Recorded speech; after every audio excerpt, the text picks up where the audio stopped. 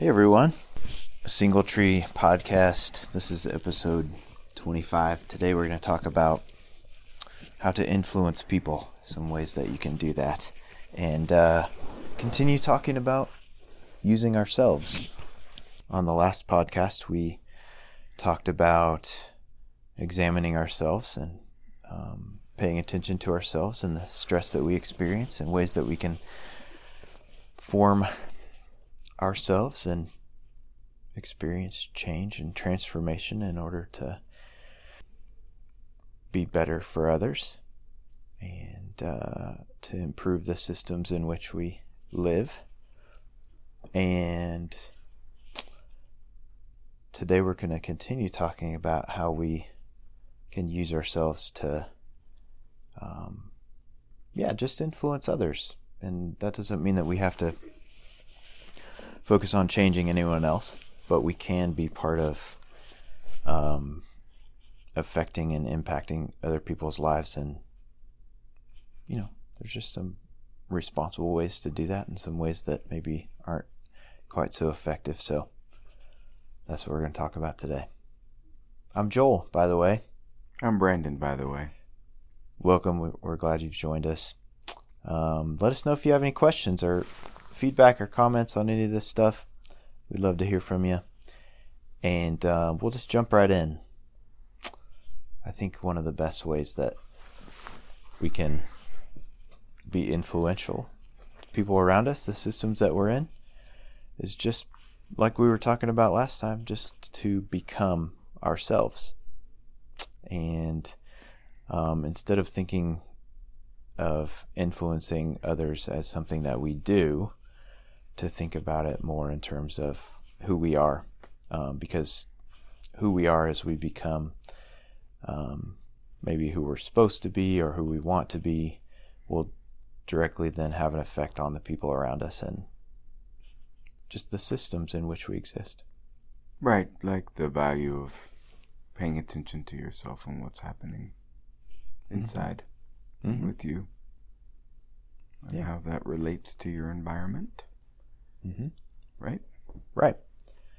So, and I think, anytime you change something about yourself, anytime you, are transformed or become something different, it always has an effect on the people around you. There's no way that it can not have an effect on the people around you. So it happens in real time.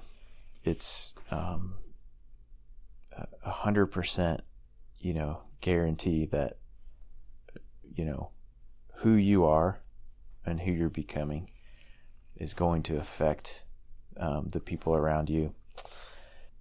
And there's no way to really fake it, like, even if you're just like trying to be something that you're not, whatever you really are is what ends up affecting the system, I think. Not just what you're attempting to project. And so the process of paying attention to yourself and actually going through the process of becoming and transformation is important, because there's no energy lost. Whatever energy you put into that and whatever you have actually become is what ends up affecting the system. Does that make sense? Yeah, it makes sense. Sometimes, listening to what you were saying, sometimes I wonder if we forget the reality of what you were saying about when we make a change with or inside ourselves, that it will have an impact on our environment. It can't not. Right? I think maybe I'm the only one, but I know that in times in my life, I have failed to really see the truth in that and to see how alive that is. I can't imagine that I'm the only one on the earth that has had that experience. So maybe you could provide an example of how making a change within yourself would change an environment? Okay, so I think maybe a good example of that would be just handling stress. So if you're stressed out and worn out from different circumstances in your life, or just from your job, for instance, then, sometimes you're just sort of trying to get by, and you might be showing up for work, for example, kind of worn out and stressed out, and you're just trying to kind of make it through the day. So, in that case, you might just be sort of like going through the motions, or playing a part, or trying to pretend like you're okay. Whereas actually like addressing what the stress is, and, doing good self-care things for yourself, like, getting 8 hours of sleep, and, eating healthy and exercising, and things like that, like actually making those changes to manage stress, so that your body is actually healthy and your mind is healthy, and stuff like that, will actually have an effect on your environment, rather than just like showing up and pretending. Does that make sense? Yeah, I think that's a good practical example. I mean, it's hard for me to pretend working on very little sleep like that. I just don't think that I have as positive an effect on my environment when I'm not healthy, for instance. And people feel that then.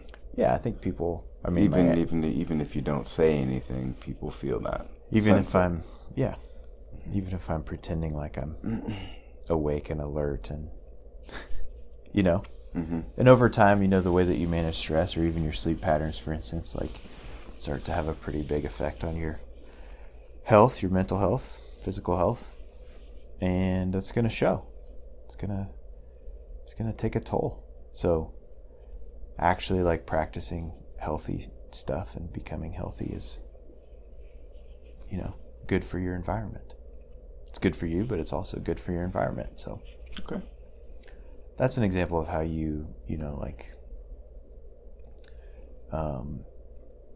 actually becoming is a way that you can influence the environment that you're in. And I just think in general, like, the work that we do on ourselves, focusing on ourselves, paying attention to ourselves, actually doing the work of transformation is, there's no substitute for it.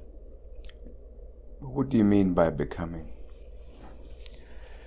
It's kind of like the stuff we were addressing last time. When we encounter stress in our environment, that's what lets us know maybe there's a need for a change, and that could be at times, changing your circumstances, but it almost always means changing yourself. And so, if you're, and we did all those podcast episodes about the formation of self and the evolution of and development of the self, and there's lots of different ways that happens, but it happens all across our lifespan, that we grow and learn and change and become selves, and improve ourselves and things like that. And just doing that work is what I'm talking about, the self-work that we were talking about the last time. Okay. Does that make sense? Yeah, absolutely. So I'd say the best way, always, at all times, to influence others in a positive way is to actually just work on yourself. So some people might say that's modeling, or just setting a good example, or, but there's just no substitute for that. There's only one way, to actually change. You can't pretend. And so that can talking about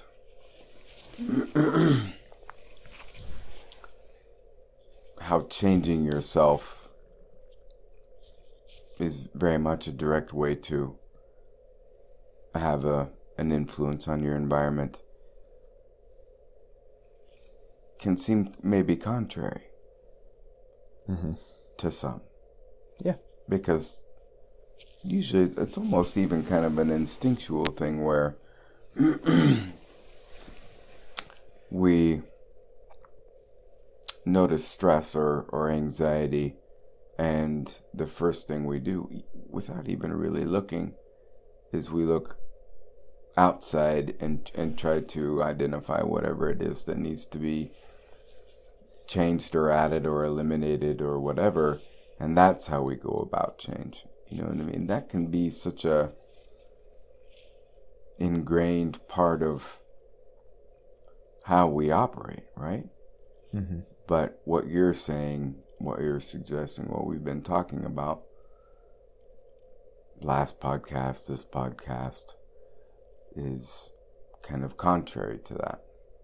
It's changing yourself rather than just finding ways that you can change your environment. But now we kind of circled back around and we're saying, here's some ways that you can change your environment. But the biggest one is to be focused on self and how you can change, because you're part of the system. So like you were saying last time, there's really no difference between, focusing on self and focusing on environment. You are part of the environment. You're part of the system. So as you change yourself, you actually do change the environment. It's a hard thing to trust, though, I bet, for some people. Yeah. So, I mean, that's something I've definitely had to go through growing pains to learn how to trust. And I would imagine you also have endured some of that. Sure. How did you learn to trust that? How did you learn to trust that the quickest way to, or the most direct influence on your environment is changing yourself? How did you learn to trust that? I don't know if there's, learning to trust, there's really only one way to learn how to trust, and it's practice. You have to take the leap or whatever to learn that it's okay to trust. And so I think it's just in whatever circumstances that you're in,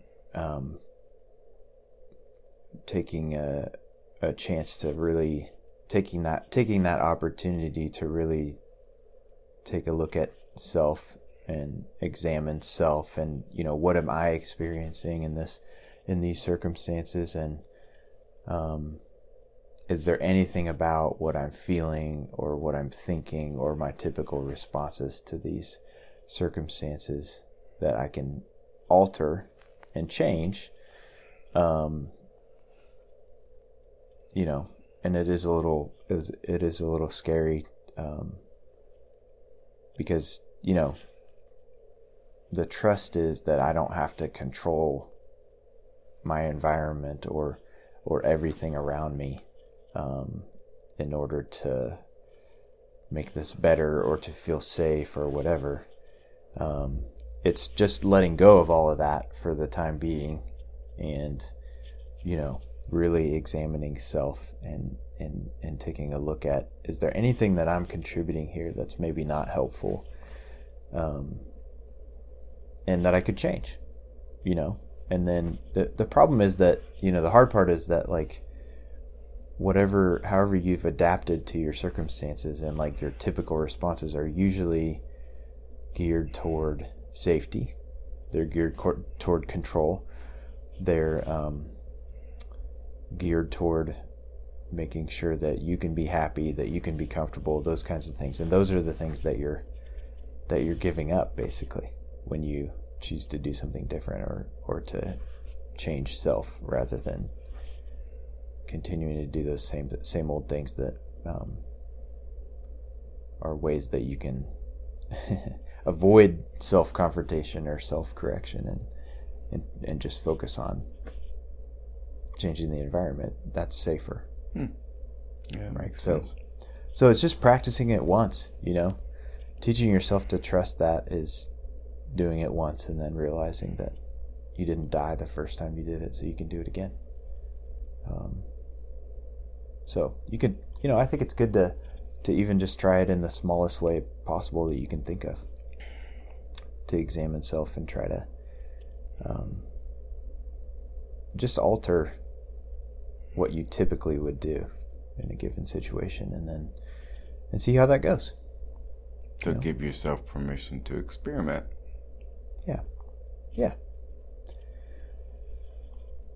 Yeah. So, it's just that's the best way that we can influence people, is just by changing ourselves, becoming what we want to be and what we want to see, and then, I think really living an authentic life, I guess, which is, if you've done real change in yourself, then it's just letting that kind of flow out into your environment, and it will, like we were saying, there's no way for it not to have an effect if you've done real change, right? So, which can also be, for me, that can also be a difficult thing to actually be my authentic self. You know what I mean? So like, that would be like just opening myself up and being honest and being transparent and like telling people what I want and need, sharing with them kind of how I feel and what my dreams are and hopes are and desires are. So that's another thing that's requires trust and vulnerability. Yeah, because you made a good point when we were talking about this before, where even if you don't get even if you ask someone or make a request or say that you want something and you don't get what you want, it still has an impact on the relationship or the environment. And where my mind went is that, of course, right, you didn't get what you wanted, but simply expressing what you want is an act of vulnerability, right? But trusting yourself to be able to say that, and then it would be received, and then actually expressing what you want is some sort of expression of faith that they will be responsive in some way as well. So just the simple request of what you want is an expression of trust and safety in the relationship. I think of couple relationships, that's one of the easiest ways to think about it. If you never say what you want in a couple relationship, your partner is not gonna know.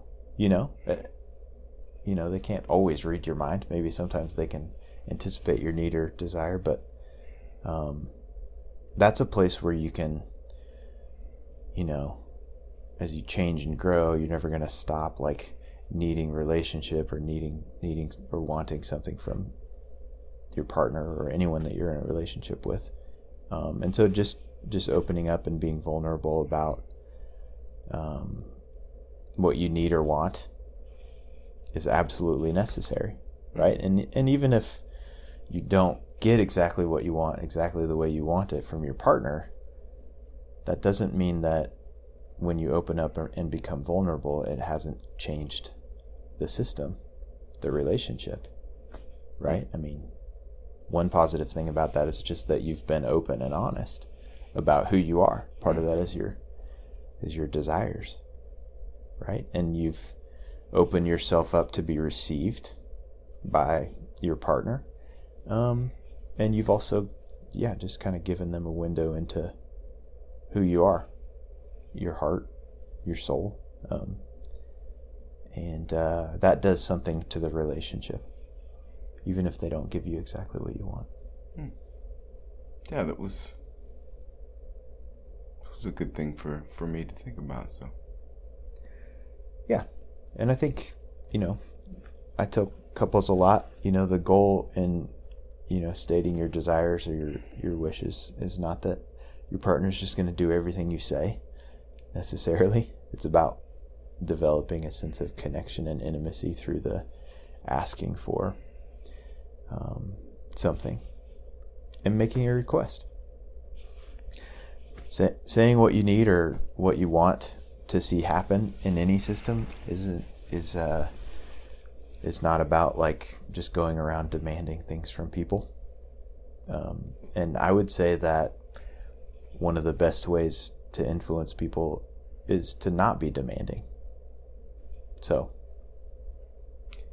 yeah, I like that one. Requests are a lot better than demands to actually influence people. I think you can activate people's motivation by asking for something and not demanding that they do it. Or, it's the difference between a want and a need. You know what I mean? Oh, definitely.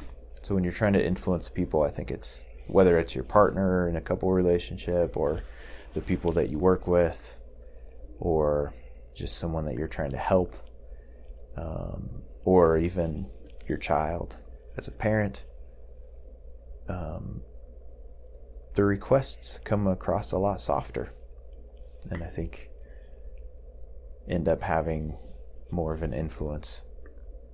Does that make sense? You experience that?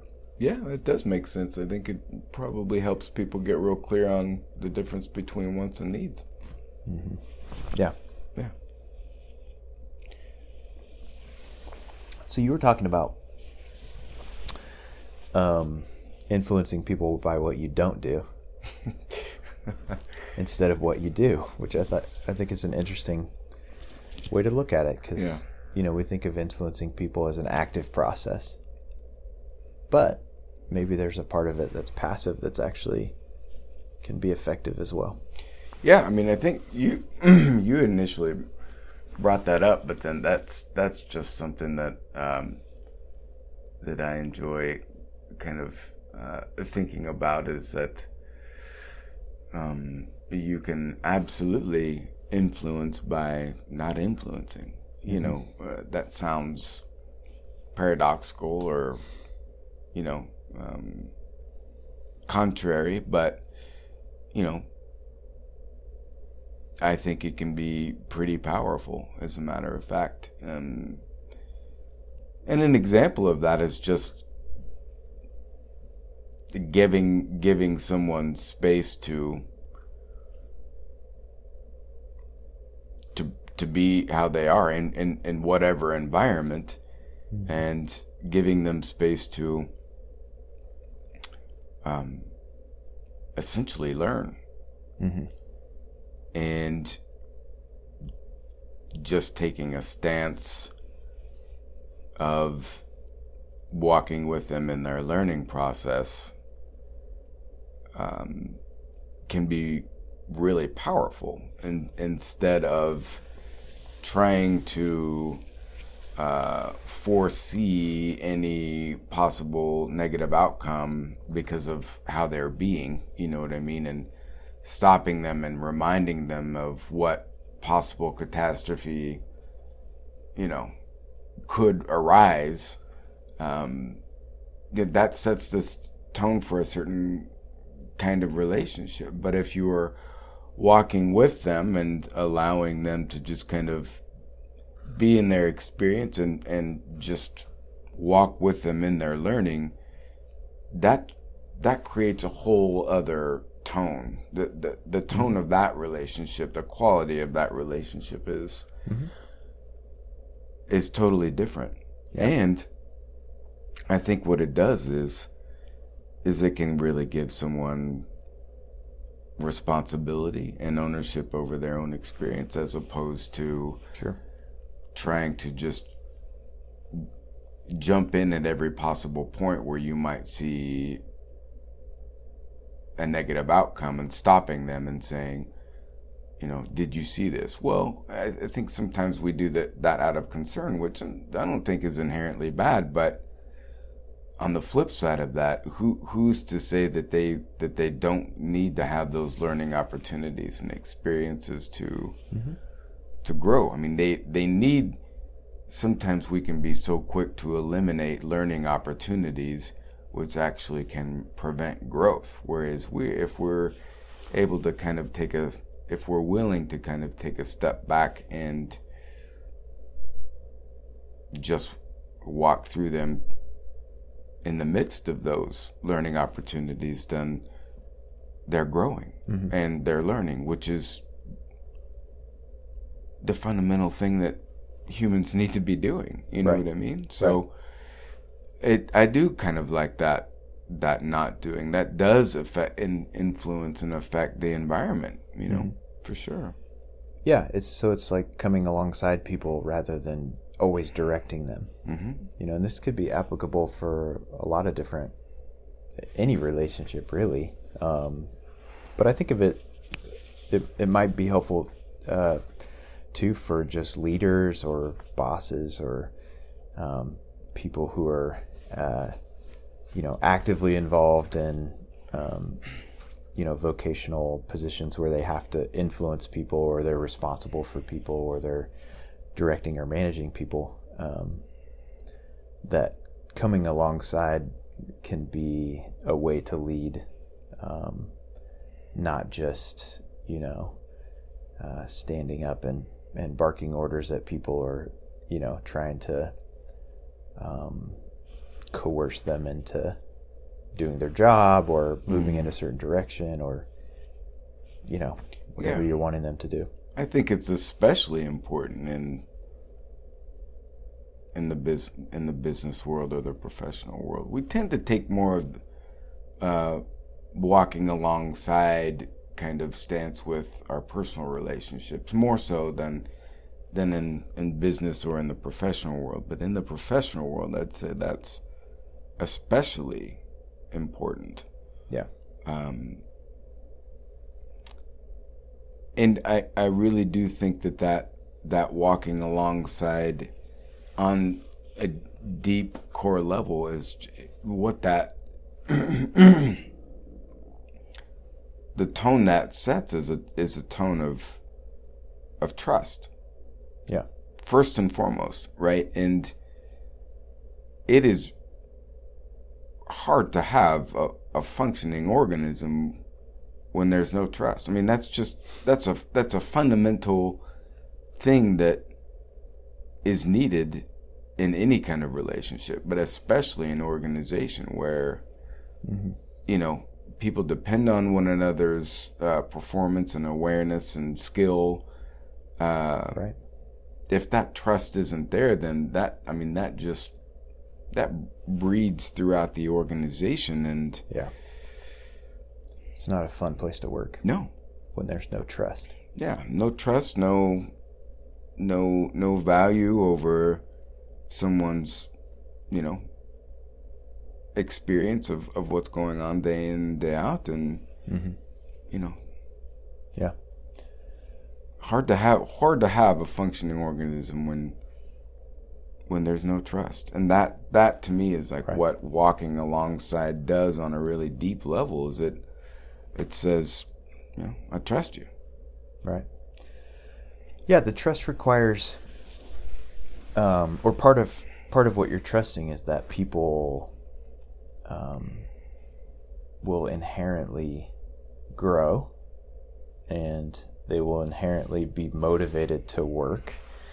They will be motivated within themselves, intrinsically, and that they're going to get to the right place, and it might take time and patience and things like that. But that we don't have to, I mean, certainly there's times to be directing people and telling them what to do and how to do certain things. But, there's probably, I would say, maybe even more time when we just need to let them be figuring out things on their own and just kind of being there while they do it in support of. I could not agree more that there probably does need to be more of that walking alongside and more of that time, to just let them do what they need to do instead of, directing. That's if that's out of proportion, then that felt sense of trust on a deep level is out of balance. Yeah.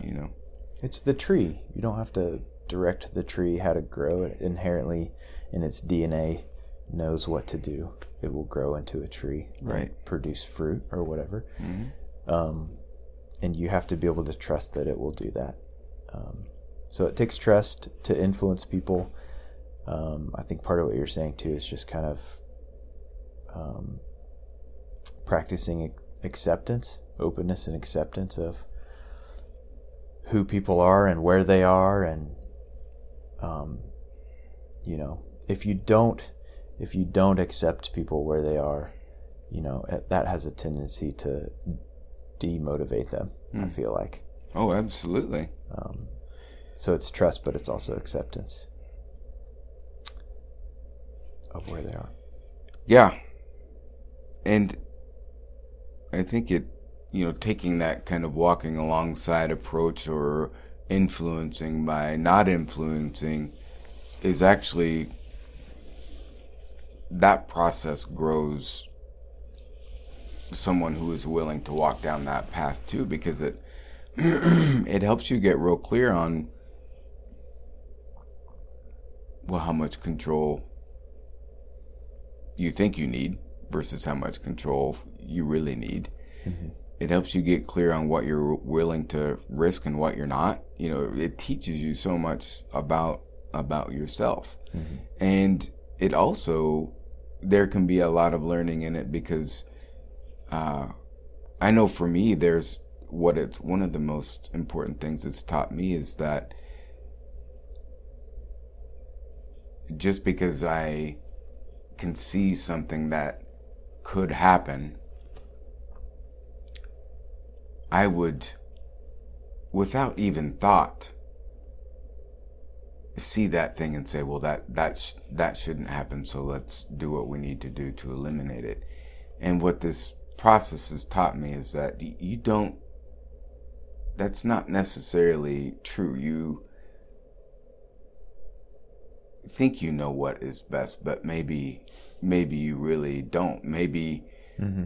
What I thought was best was eliminating all of these possible outcomes, which actually maybe those things were the best for the learning to happen. So it mm-hmm. helped me, and I continue to just get real clear about, or get more clear about,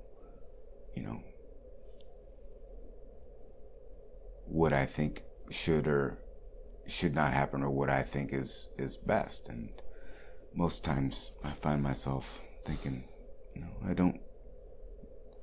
I think twice, definitely. I'm mm-hmm. not always so quick to think I know what is the best. Mm-hmm.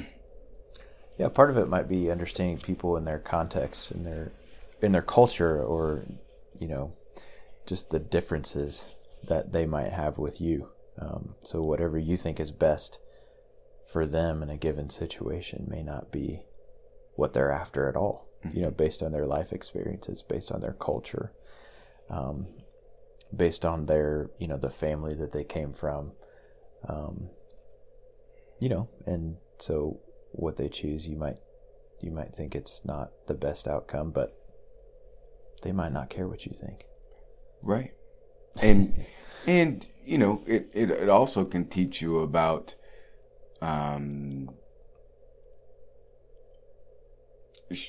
short-term solutions versus long-term solutions. I mean, just because you see something that maybe could be done better, or let's do things this way, that might be great in the short term, but we don't usually give ourselves a chance to kind of step back and say, okay, if I didn't necessarily intervene here, how could that be beneficial long term? And right, yeah. So we experience this, when we're trying to influence people. A lot of times we're coming alongside people, in therapy, who we're trying to help through their issues or whatever. But how could this look in from an organizational point of view, if you're managing employees or managing people who you're working on something together? Do you think it looks the same? That you need to take, there's certainly like a short-term need to get the job done, or, to, just meet the demands of everyday working. But, how can you kind of take a short-term and a long-term view, or maybe more of a long-term view, that's more focused on transformation and learning, like you're talking about, in an organization that's trying to meet the demands of whatever their business is? Well, I do think it's the same. I just think it probably looks a lot more complex,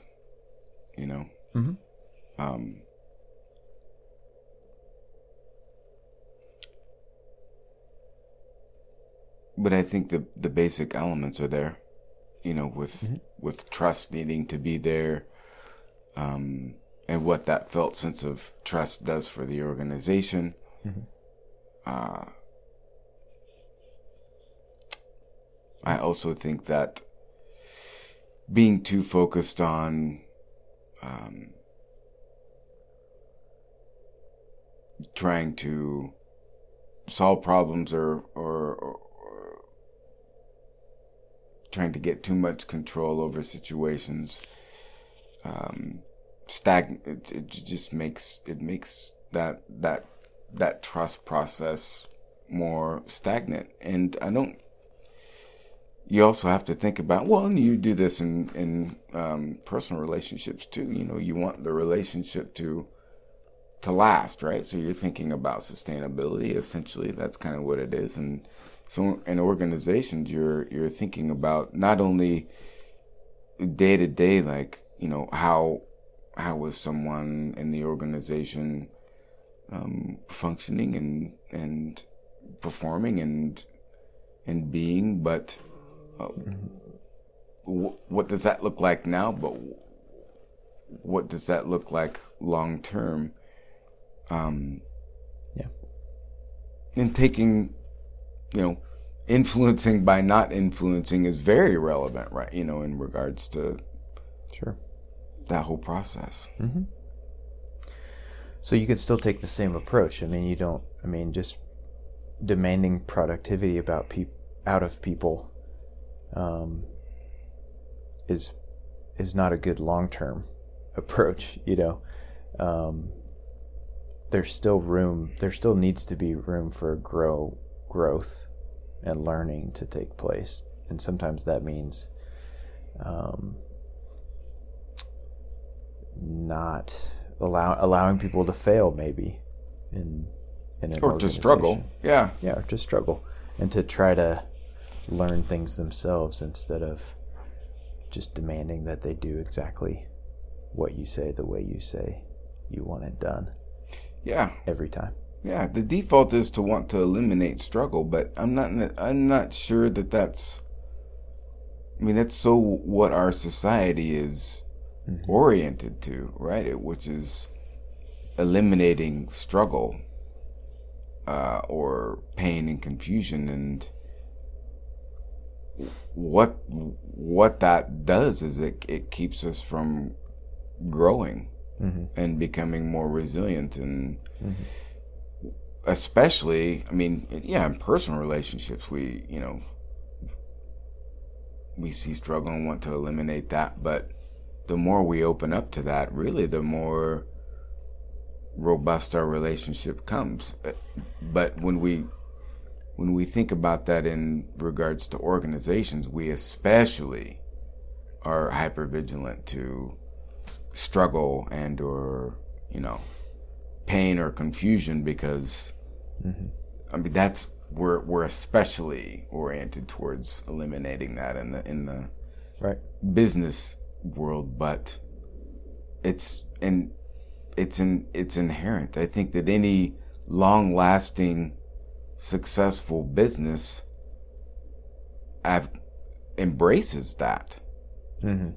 Struggle. That struggle will be there, and well, if you're going to embrace it, you have to be able to kind of take a step back, or influencing by not influencing perspective, especially in organizations, I think. Yeah, I think it's good to take a short-term and a long-term approach to influencing people. Like maybe there are things that need to get done, so you have to think about how you approach the people in the organization about getting things done, which is a short-term approach. But you also have to be, if you want to have sustainability and be successful, to think about their growth as people, which will require that they're not just meeting the demands of the everyday business, but that they're also being allowed to struggle some, and that you're taking that come alongside approach with them. Because if they're just meeting the demands of productivity or whatever, then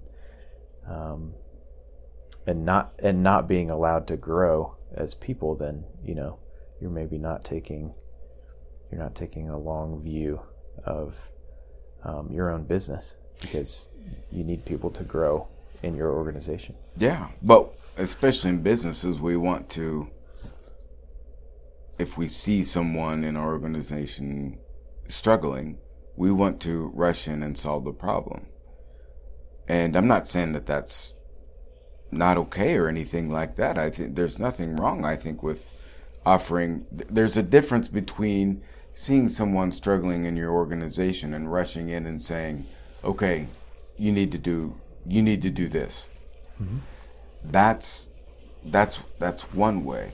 Another way is to just offer suggestions and or to talk to them about what they feel like they need to do. Because if you're just rushing in and saying, this is the solution, do it, well, they may even agree with it, but if it's not theirs, it's not as valuable. You know what I mean?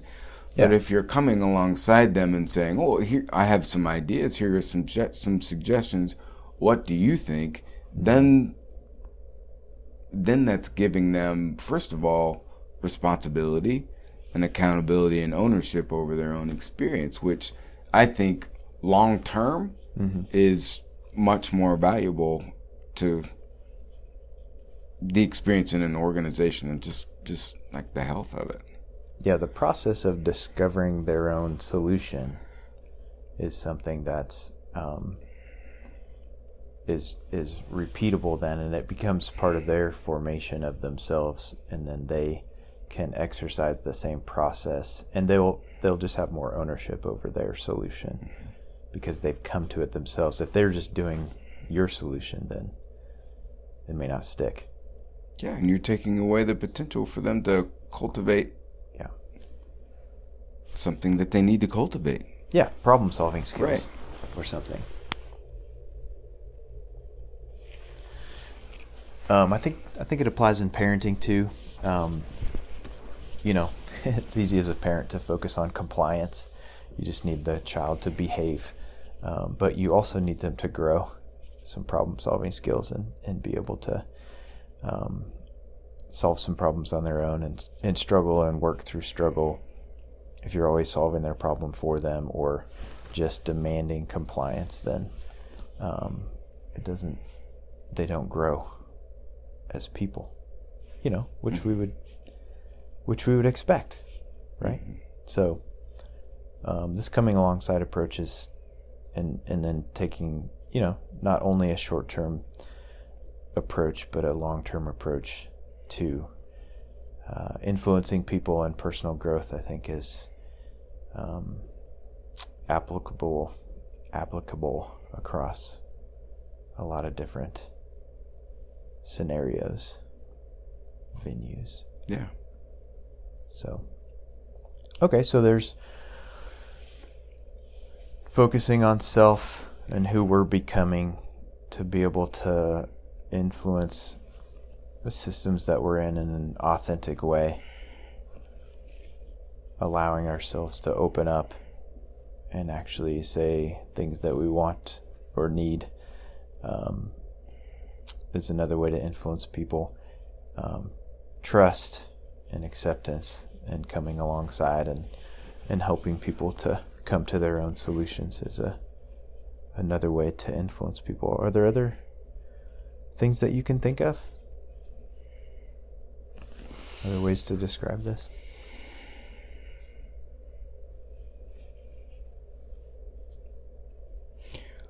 Well, I mean, I think a good way to explore where you're at in this whole process is to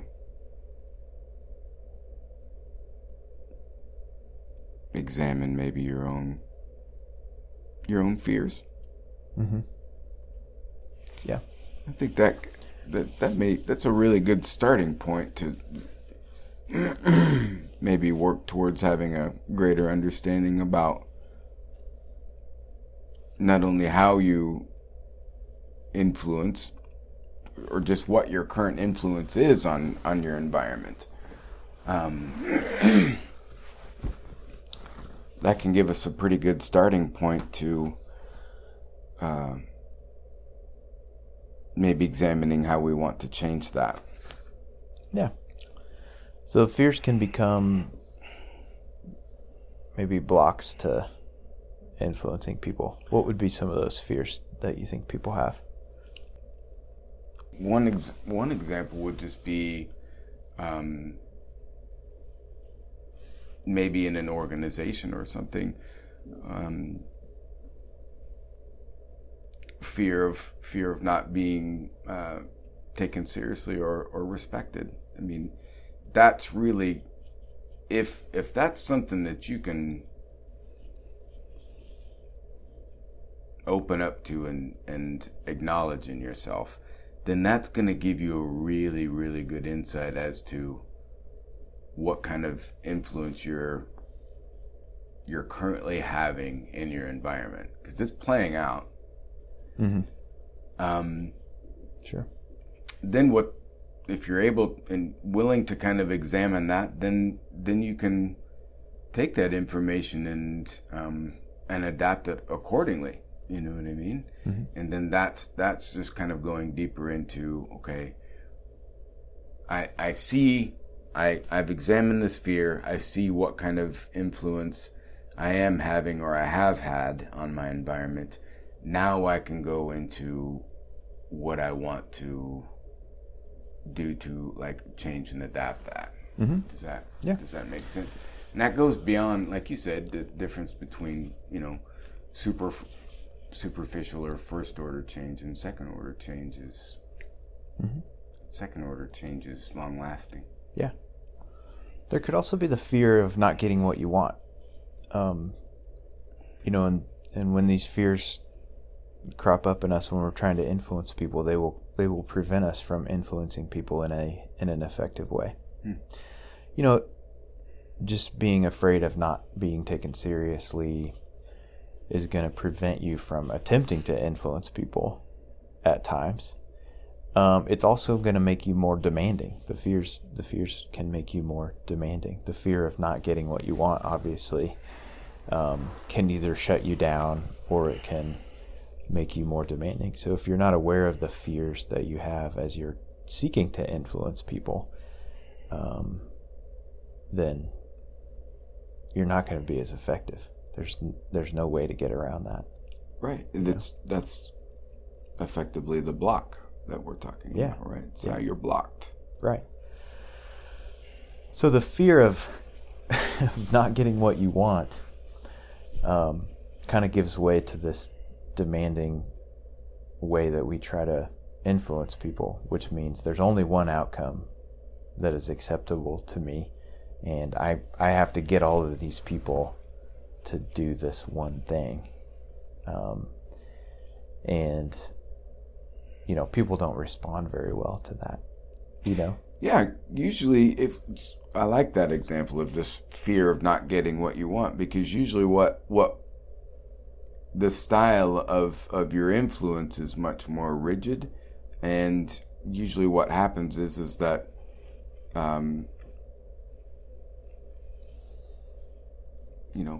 if you're not getting what you want, then you're much more likely to jump into the situation, or it can look that way, where you jump into a situation and you say, this is what needs to happen, this is the solution, and this is the only solution, because that's this solution that I'm proposing will get me what I want. Mm-hmm. And so then it's very limited.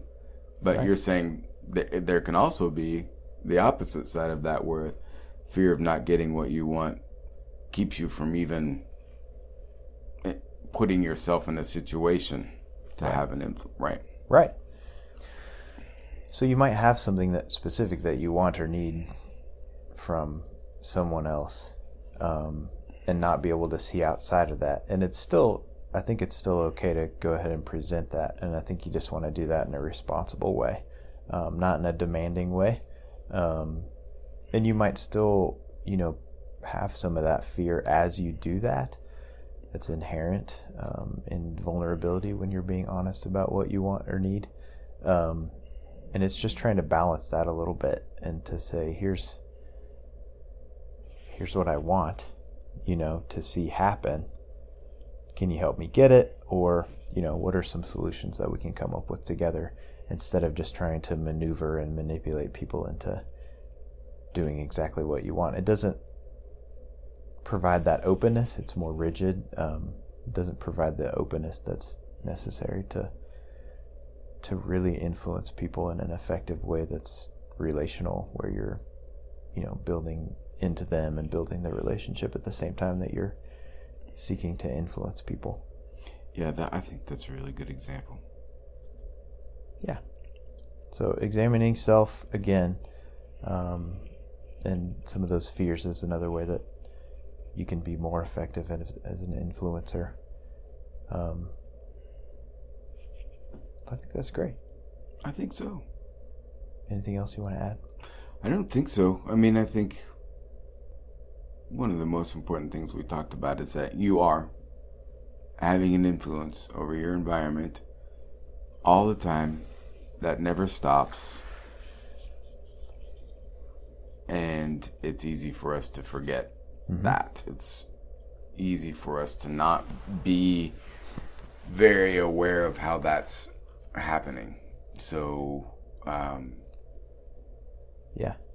maybe just start with paying attention to how that is true. Yeah. So, and taking it from there. Yeah, and in that case, every decision that you make matters, because every decision that you make is part of what you're becoming, and so you're, even the things that you do in secret, or the things that you think are not affecting the people around you at all, still are, because they're part of who you are and who you're becoming, and they're affecting your overall health, well-being, like your overall self, which then affects the environment, which seems like a lot of pressure and can make people feel guilty and stuff like that, but it's okay, and it's just becoming aware that of all of the ways that, and all the decisions that you make are affecting the people around you. And all you have to do is take responsibility. It doesn't mean you need to be super demanding of yourself, because, doing that with yourself isn't going to work any better than it does with anybody else. Yeah, just starting to pay a little bit more attention to that is probably the most important thing Mm-hmm. we can do. Then the rest, kind of unfolds. Yeah. But if we're willing to really pay attention to that, and we can, after we pay attention to that, we can see how that might be valuable to our experience, then the rest will unfold, I think. So pay attention to self. Be open to expressing needs and desires. Practice trust. Practice acceptance. Coming alongside. And trying to address what fears you have that make you more demanding or make you shut down. That's a good start. Yeah. Influencing people. Yeah. Very good. All right, everybody. We'll talk to you next time. Thank you. Thanks for joining us.